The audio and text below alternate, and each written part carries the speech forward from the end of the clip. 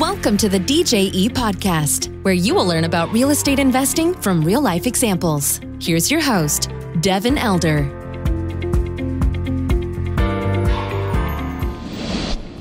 Hey guys, today on the show, I've got a really special guest. I say that every time, but Adrian Salazar is our guest today. And we're going to go into a really cool story. You guys are going to like to hear a little bit about him before we get started. He's a full-time real estate investor. Started at 17 years old, wholesaling single family. That might be familiar to some of you guys. Did that for over 3 years and then has transitioned into multifamily starting about 3 years ago. So he's wholesaled dozens and dozens of houses, some with multiple six-figure fees, and he's bought and managed over 130 units. They're a vertically integrated property management company, meaning they run the acquisitions and own the management company. And he's runs boots on the ground operations and does acquisitions too. So that's kind of the high level. Without any further ado, Adrian, welcome. How are you? Thank you. Thank you, Devin, for that. Doing great. Thanks for having me on the show. Yeah, absolutely. So, you told me a story a few weeks back that I was like, we have to get this on the podcast because it's fantastic. It's about an acquisition and we'll get into that in a minute for sure. But, before we kind of dive into that, for somebody listening, maybe that hasn't met you already, what's your background and how did you get into this real estate game? Sure. Yeah. So when I was about 16, 17, I got introduced to a multi-level marketing company. And so, I know a lot of people are not a fan of them, but they did start developing, the habits necessary to be successful, as far as studying the greats like Jim Rohn, studying the greats like Bob Proctor, Tony Robbins, all those guys that really I got introduced to at a very young age and started really getting obsessed with personal development because of this multi-level marketing career that I was a part of. And so long story short, it kind of, it fell through, it fell down, and I started looking at other options, other things. And I found real estate. I came across real estate. There was a Robert Kiyosaki ad that I saw on Facebook. And because of my personal development early on, I knew who that was. And right. I knew that I needed to go see him. I thought it was going to be him there, but of course it was one of his coaches. Showed up, free event, started talking all about pre-foreclosures, wholesaling, flipping houses. And I was like, dude, I could do that. I could do that. And so, that kind of jumped me into the real estate game. Met a mentor, started working for free for him, and really started implementing those things that I started developing early on. So that's kind of how I got into real estate. Now, the whole process between then and now has been a ride and a journey, but I think, it all came down to just an open mind, having that open mind in the beginning. Yeah, that makes sense. And getting exposed to some of those success principles early on that are kind of general. I had a similar experience when I was very young, reading some books that planted some ideas about how to approach things that stuck with me well before I got into real estate. And it's good. It's good to have that framework of essentially never quitting, right? That's, if you could boil it all down to just persistence, right? Yeah. But that's great that you're exposed to some of those concepts early and then able to bring that to real estate. So you've made the transition into the multifamily world from the single family world. They're really two kind of very different worlds. What was the trigger for you to want to make that shift? You had success wholesaling houses, you had success in that world. And I think it's been my experience that, if somebody's successful at something, a lot of times they don't want to move because, you've already worked hard to be successful in one arena. To go be a beginner, start over, build another network in another arena, like going from single family to multifamily, can be challenging, and you got to get out of your comfort zone, and you got to ignore the success you've already had and move on. What was that for you that caused that shift? So, for the first, I would say, year and a half of being in the single family industry, I was learning a lot. So I was, excited. I was hustling. I kind of didn't really know any other way for the first good year and a half. And then, we started really scaling the acquisition side. So I got really good at finding deals. I got really good at, knocking on doors, calling owners and talking to people to find motivated sellers. So I got really good at that side, and I started really scaling it. And I ended up having a system of people knocking for me, people calling for me. But, it just got to where it was just a lot of wholesaling. It was very transactional. We close a deal. Yeah, you make a fee, but you got to go out and find the next one. And then you got to go back to the beginning. And unless you have a really big pipeline full of deals that's constantly closing and really automate those wholesaling systems, I mean, I didn't really see that future for me staying in that realm for that long. So then, me and my, ex-partners, we looked into flipping, and, I heard all kinds of horror stories about flipping and, foundation problems, especially in San Antonio. It was a big deal. And I mean, just, appraisals not coming in. And so it was just like a lot, but I was still going through it. I didn't know about multifamily. I didn't really know about repositioning apartments, syndications. I just knew that I could wholesale a house, make 10,000, make 8,000, buyers happy, sellers happy. And I liked it. And I just kept going and going. It was quick. I didn't need any money. I didn't have, an established credit score. So that's kind of the only way that I knew, until I really started, I would say about 3 years into the single family space, where I started saying like, hey, where am I going? Like, what am I doing? What's that next level? Cause I always want to level up. I'm always trying to, buy a bigger property, meet another investor, and so I'm trying to level up. And I just couldn't level up with wholesaling and single family. So saw multifamily, and I saw how you can, force appreciation on buildings and, create value. And I just couldn't pass on it. So I just implemented the same thing in single family that I was doing to generate leads into multifamily, smaller multis in the beginning, and saw a little bit of success early on. Love it. So you got exposed to that world. It is a different world. Flipping houses can be heartbreaking. Wholesaling is a grind. Multifamily has its challenges. The thing I like about multifamily is that you're, in general, especially on the larger stuff, you're working with a different crowd. Your sellers, your brokers, attorneys, buyers. If you buy in $5, $10, $20 million buildings, like there's some level of sophistication in general, just as a blanket statement. Obviously there are exceptions.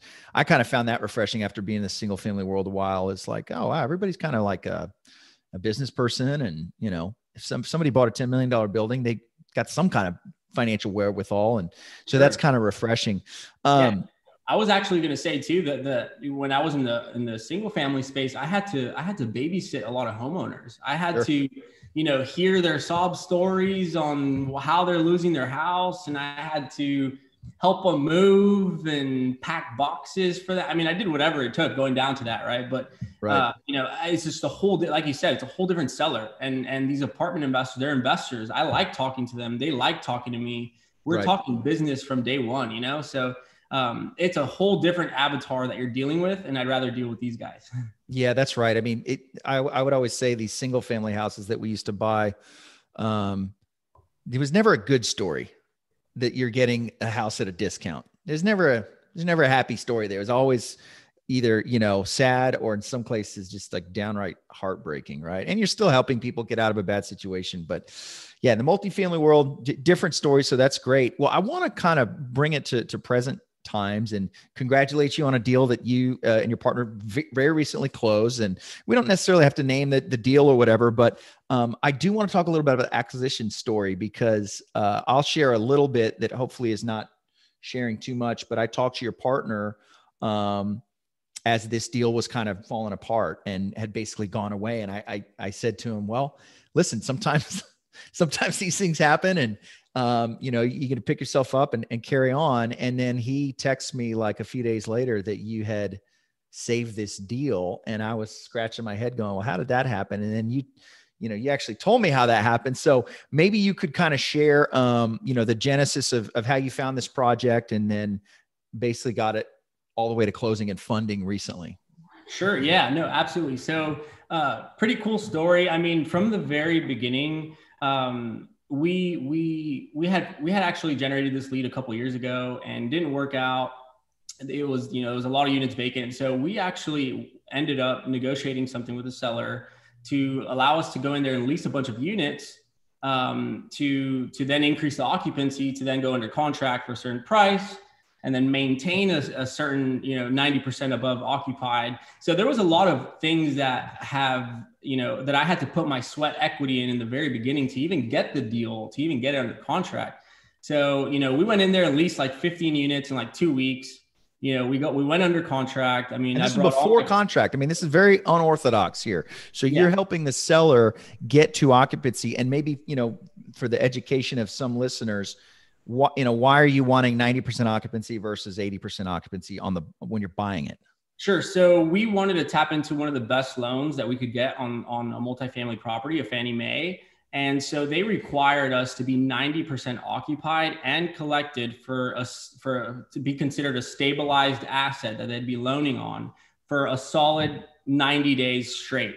So in order for them to release funds to us to give us the loan and approve the loan, the property needed to be stable. And for it to be stable, it needed to be over 90% occupied, 90% collected for a consistent 90 days. So we were in there aggressively maintaining that 90 to be able to go under contract, because the minute it falls under, you have to start again, right? So and this is before contract. You guys are like helping them with their operations just to win the deal, right?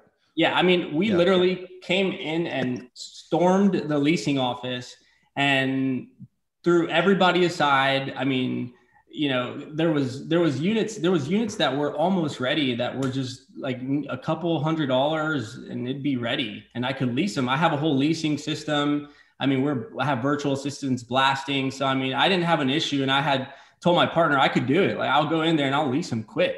So we went in there and took over all their operations. I got all the keys. I mean, we got all the materials. They gave me their Lowe's card. I mean, I was going to Lowe's, getting materials on their dime basically, but I was helping. Pre-contract. I mean, yeah. Okay. Yeah. And so we finally, got up there above 90. And so it's contract time, right? We agreed to something, it's contract time. So went under contract, and, it was one of the biggest raises we've ever done. I mean, 10 times the amount of money that we've raised on the other ones, right? So we went to the phones. We started hitting the phones and hitting all the investors, creating the investor packet, and while at the same time too maintaining that 90%. So there was residents moving out, and so we needed to maintain that, and I had all my team on it. And so then we kept raising. And so during this time, we generated a 33 unit off market deal that I was going to wholesale. So I was wholesaling it. And so I ended up finding a seller of 33 unit, wholesaling it to a local buyer here, double closing on it.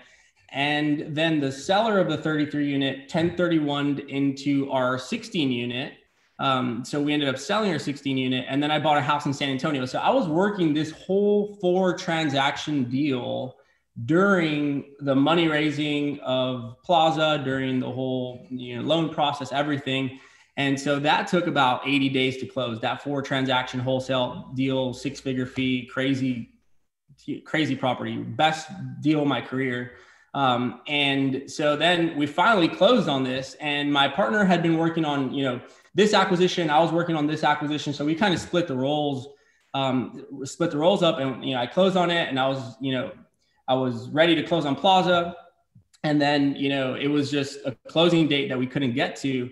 And our lender needed more time to close the property, just 2 more weeks. All he needed was a week, 2 more weeks to close the property, which was, the apartment complex. And this apartment complex is that next jump for me. Like, it's that next jump for me and my partner. It's that next property that's going to get us, closer to where we want to go. Right. And so when we heard that the sellers were not willing to extend the contract, that kind of put us, in a weird spot, in a weird situation. A couple days before our closing date, we were kind of assuming that they were just going to extend it, no problem, no questions asked.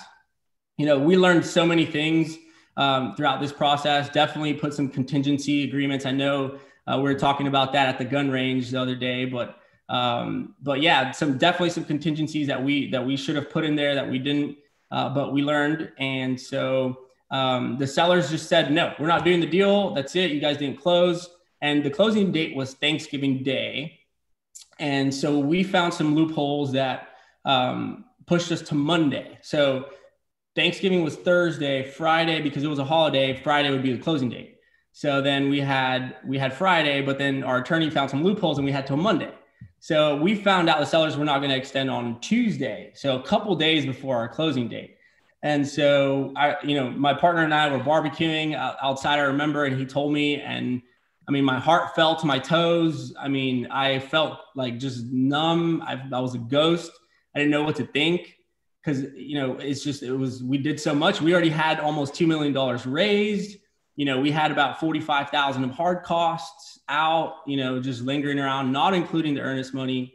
And so, I mean, and not only that, but our reputation. I think that was the biggest thing that really, took me to the next leap. But so and it's the biggest deal. This is a level up. This is a bigger deal than you guys have done in every respect. And it's falling apart. It's going away. It's literally no one is responding to us. Our attorneys are saying, that's it. They're out. The other attorney's out. The sellers, we tried skip tracing and cold calling. They said that they want to talk to the attorneys. The attorneys have to communicate with each other. And it was just the attorneys. We could not get anybody on the phone. We showed up, my partner and I showed up to the bank where one of them works. And we were asking the loan people there, like, hey, we need to talk to this person. We are waiting here. It was COVID. So they were telling us like, there's limited amounts of people, but we were like not moving from the sofa. We were not going to leave that location until we talked to somebody.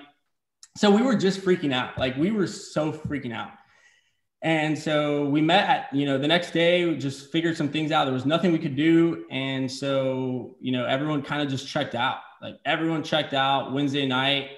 Everyone was going to go spend their time with Thanksgiving with their families on Thursday.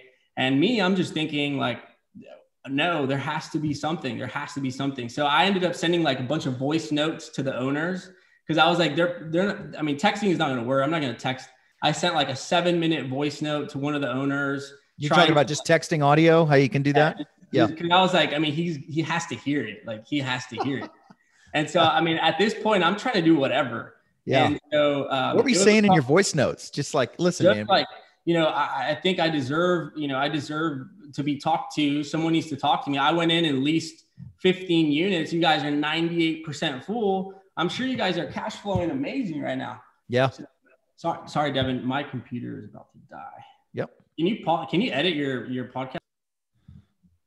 All right. So you're leaving messages for this guy and no responses, right? You're texting him saying that you put in a lot of work leasing up his units, which is some risk on your part, right? I mean, you're working for free in order to get this thing occupied where you're going to qualify for this high quality agency debt.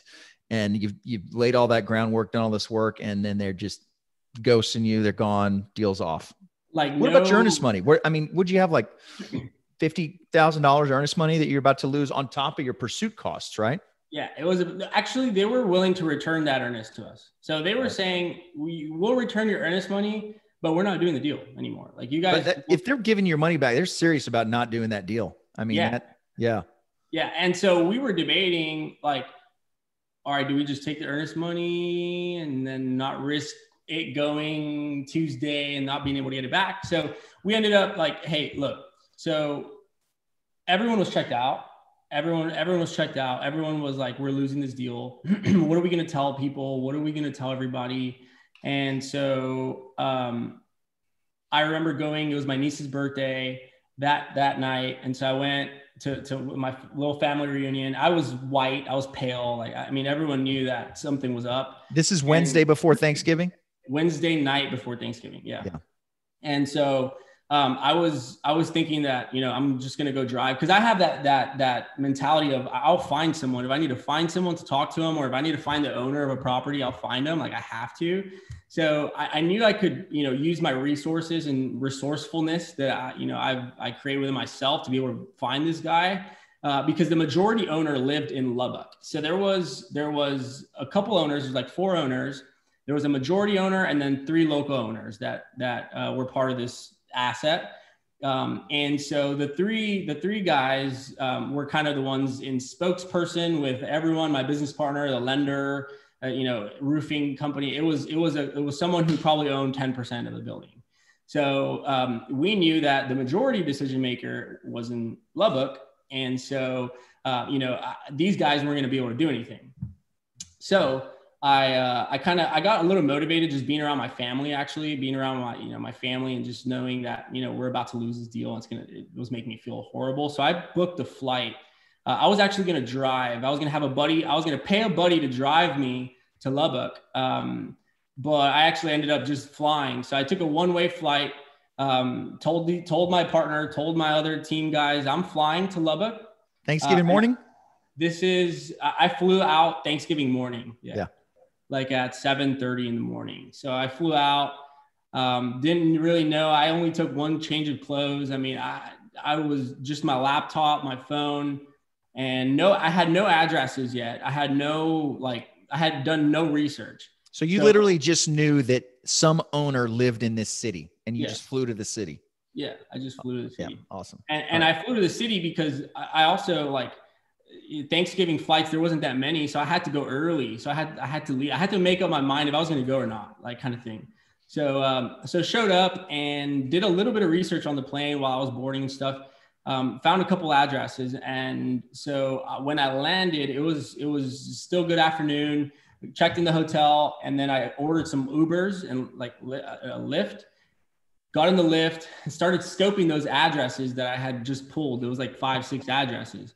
With the Lyft driver, I was scoping them, and then he would pull over and he would park, and I would tell him hey, turn off your car, turn it off. So the Lyft was freaking out. The Lyft driver was just super paranoid and wasn't letting me focus and stuff. And it was Thanksgiving Day, and I was like, you know what? I was all fired up. I was thinking I was going to go knock on their door on Thanksgiving. Yeah. But as I was there, I was like, you know what? I'm going to respect everybody's space, but I know now that there's some movement in this house. There's someone here. And so your Lyft driver thought you're a stalker, which you basically were. Yeah. Yeah. So I was like, you know what? Take me back, turn around, take me back. This is not going to work. And so I rented a car. And so I kind of, was just by myself Thanksgiving. I went to Golden Corral, had some turkey by myself, but I was so motivated to find this guy. So I started doing some research on Thanksgiving Day.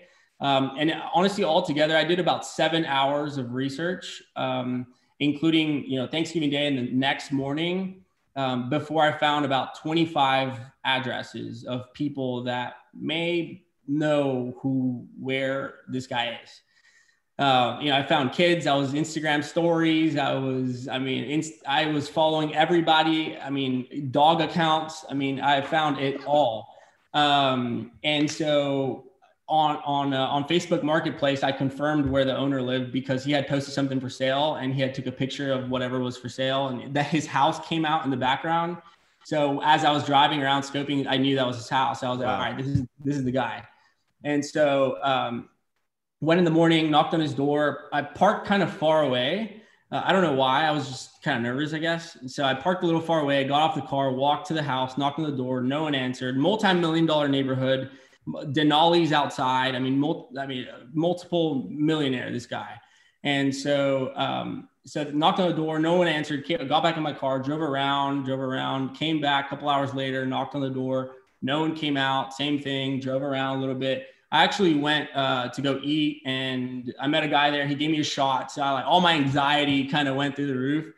And a shot of whiskey? Yeah, just a shot of tequila, 1942. And I was like, all right. You'd earned it at this point. Yeah. So I'm going back. It's 7 in the evening. I go back. I'm like, I'm going to try this guy one more time. Before I start knocking on his relatives, I wanted to try my best to go straight to the guy. And so third time knocking on the door, his wife comes out finally, and she's like, who are you? What do you want? Who are you? And I'm like, I'm Adrian. I'm the buyer of an apartment. And I'm here to talk to your husband.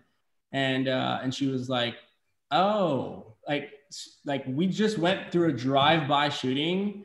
And that's the reason why I didn't answer the door. I'm so sorry. Cause she was watching me knock and I was leaving. She had their house had been shot up in a drive-by shooting. Yeah, they put 30 bullets in her house 1 week before I door knocked on her house. So she was like, sorry, it's because we went through a drive-by shooting. Look at the window. And I turn around, look at the window. There's bullet holes all over the window. And I'm just like, oh crap. Like I have my mask on. I'm like, you know what? I'm so sorry. Like, I don't know why you even opened the door right now. And she's like, okay, no, it's okay. It's okay. Now I know who you are. Let me call my husband real quick. And I was like, no, don't call him. I'll wait for him right here. It's okay. He'll be home in a little bit. I'll wait. Nothing. So she called him and he's like, hey buddy, you wasted a trip.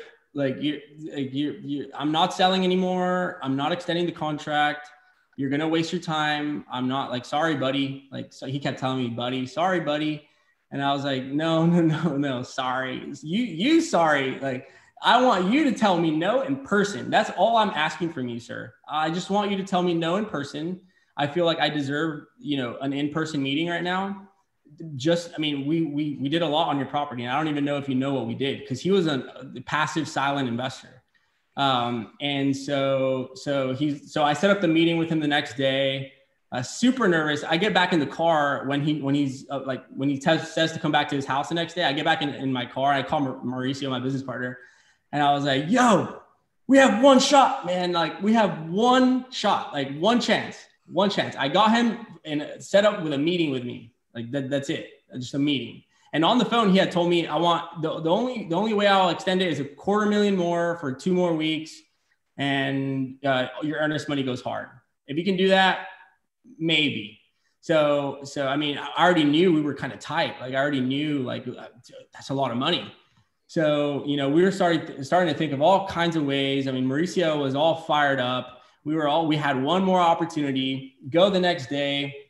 I mean, in the morning, I woke up super early. We started coming up with a bunch of scenarios that he may, be telling us about. And so finally went to his house, met with him. Cool guy. I mean, very welcoming. He let you into his home, and you guys had a meeting there. I did that on purpose because he was asking me to meet at a coffee shop. And I was like, I mean, do you mind if we just meet here, like on purpose? Because I mean, when people, like exactly like you said, when people are inviting you over to their house, it's already a sale, right?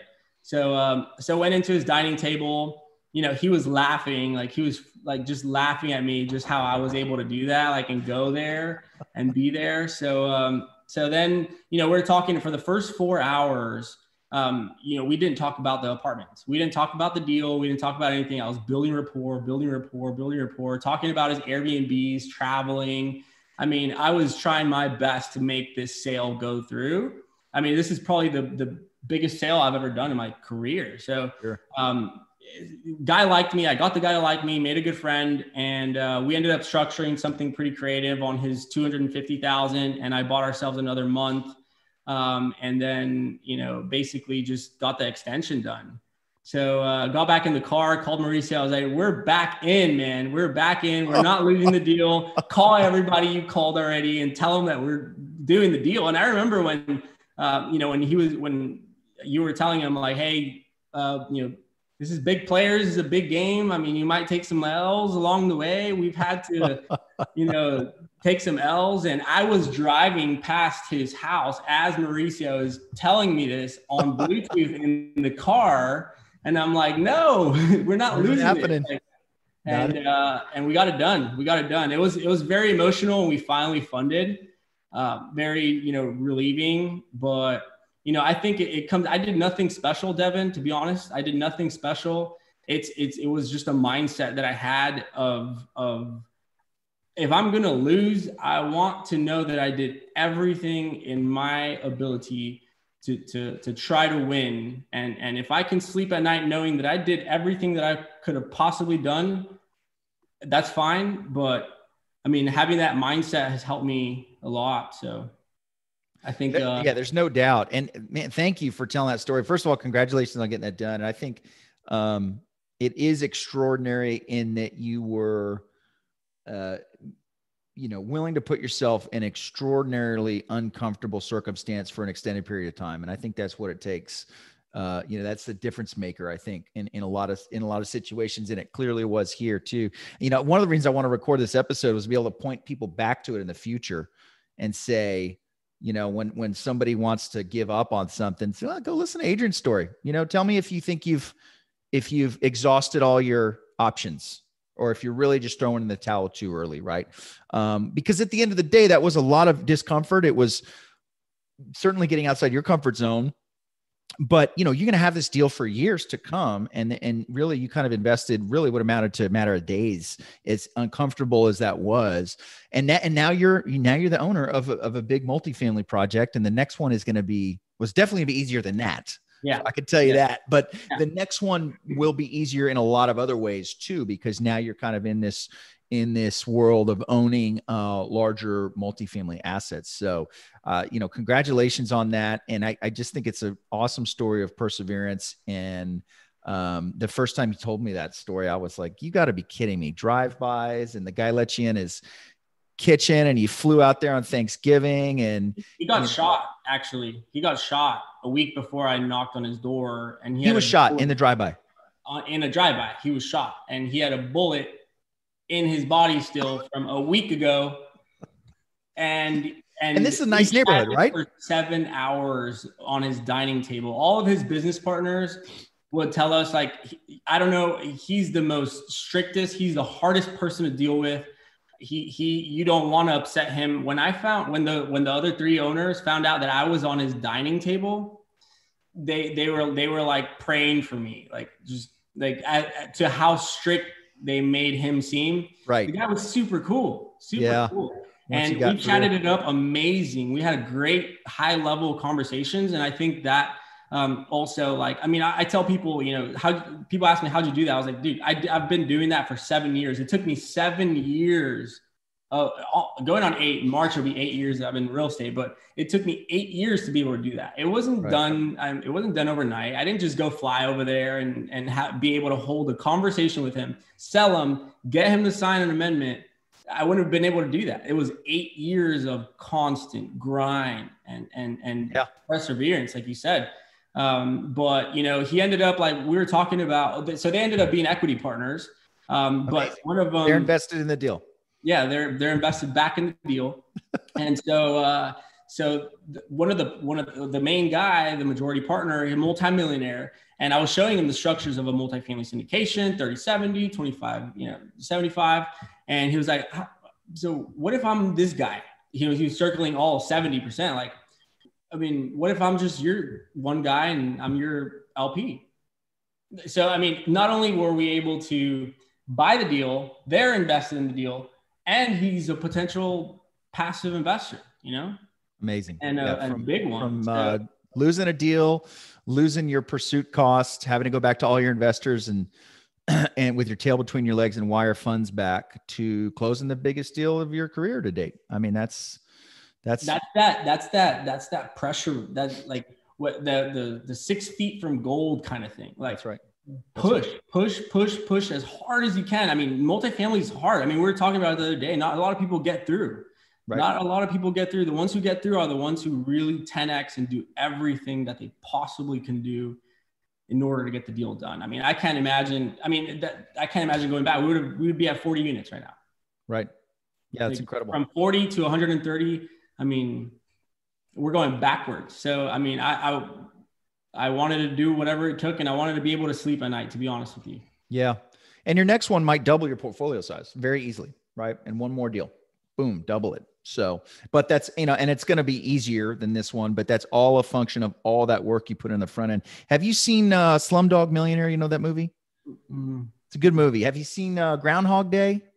No. Okay. There's a couple movies there. The premise of both of them is that they struggle and suffer the whole movie. And at the end, there's a big payoff that happens quickly and looks easy, but only because all that struggle. Right. And so, you've put in the time, and I think the subsequent multifamily deals that happen for you guys over the coming years are going to be kind of reaping the reward of all that hard work on the front end. So that's incredible. It's an incredible story. Congratulations on getting that closing done. Maybe as we kind of wrap up here, Adrian, just a high level 10,000 foot view. Now what on the property? I mean, you got it stabilized, you got the agency loan. What's kind of the game plan, just in summary, for what you guys have planned over the next year on the property? We're rocking and rolling. I mean, we've created our business plan. We spent a lot of time developing that, coming up with a, schedule, what kind of materials, what personnel is going to be here. We were planning all that throughout the, acquisition. Sure. That way, when we close, it's go, right? It's Yep. plug and play, go, go, go, go, go.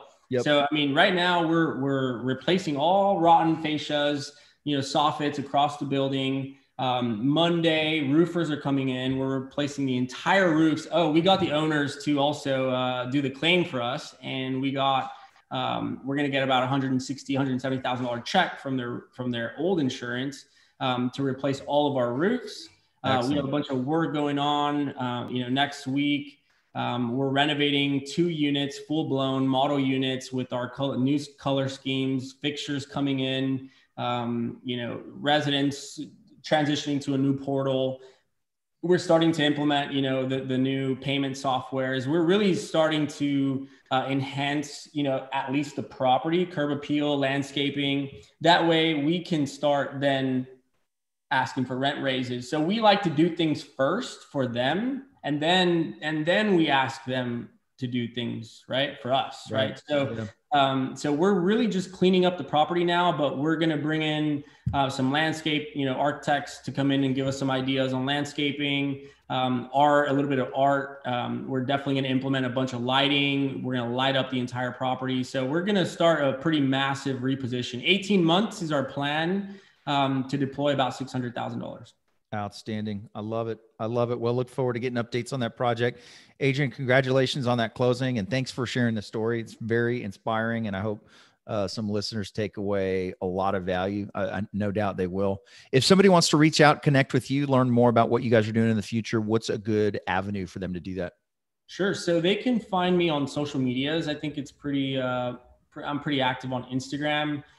Adrian Salazar, you'll find me, Adrian Salazar _ on Facebook, Adrian Salazar, you can find me as well. Me and my partner represent 210 Management, so you can probably find a little bit about 210 Management.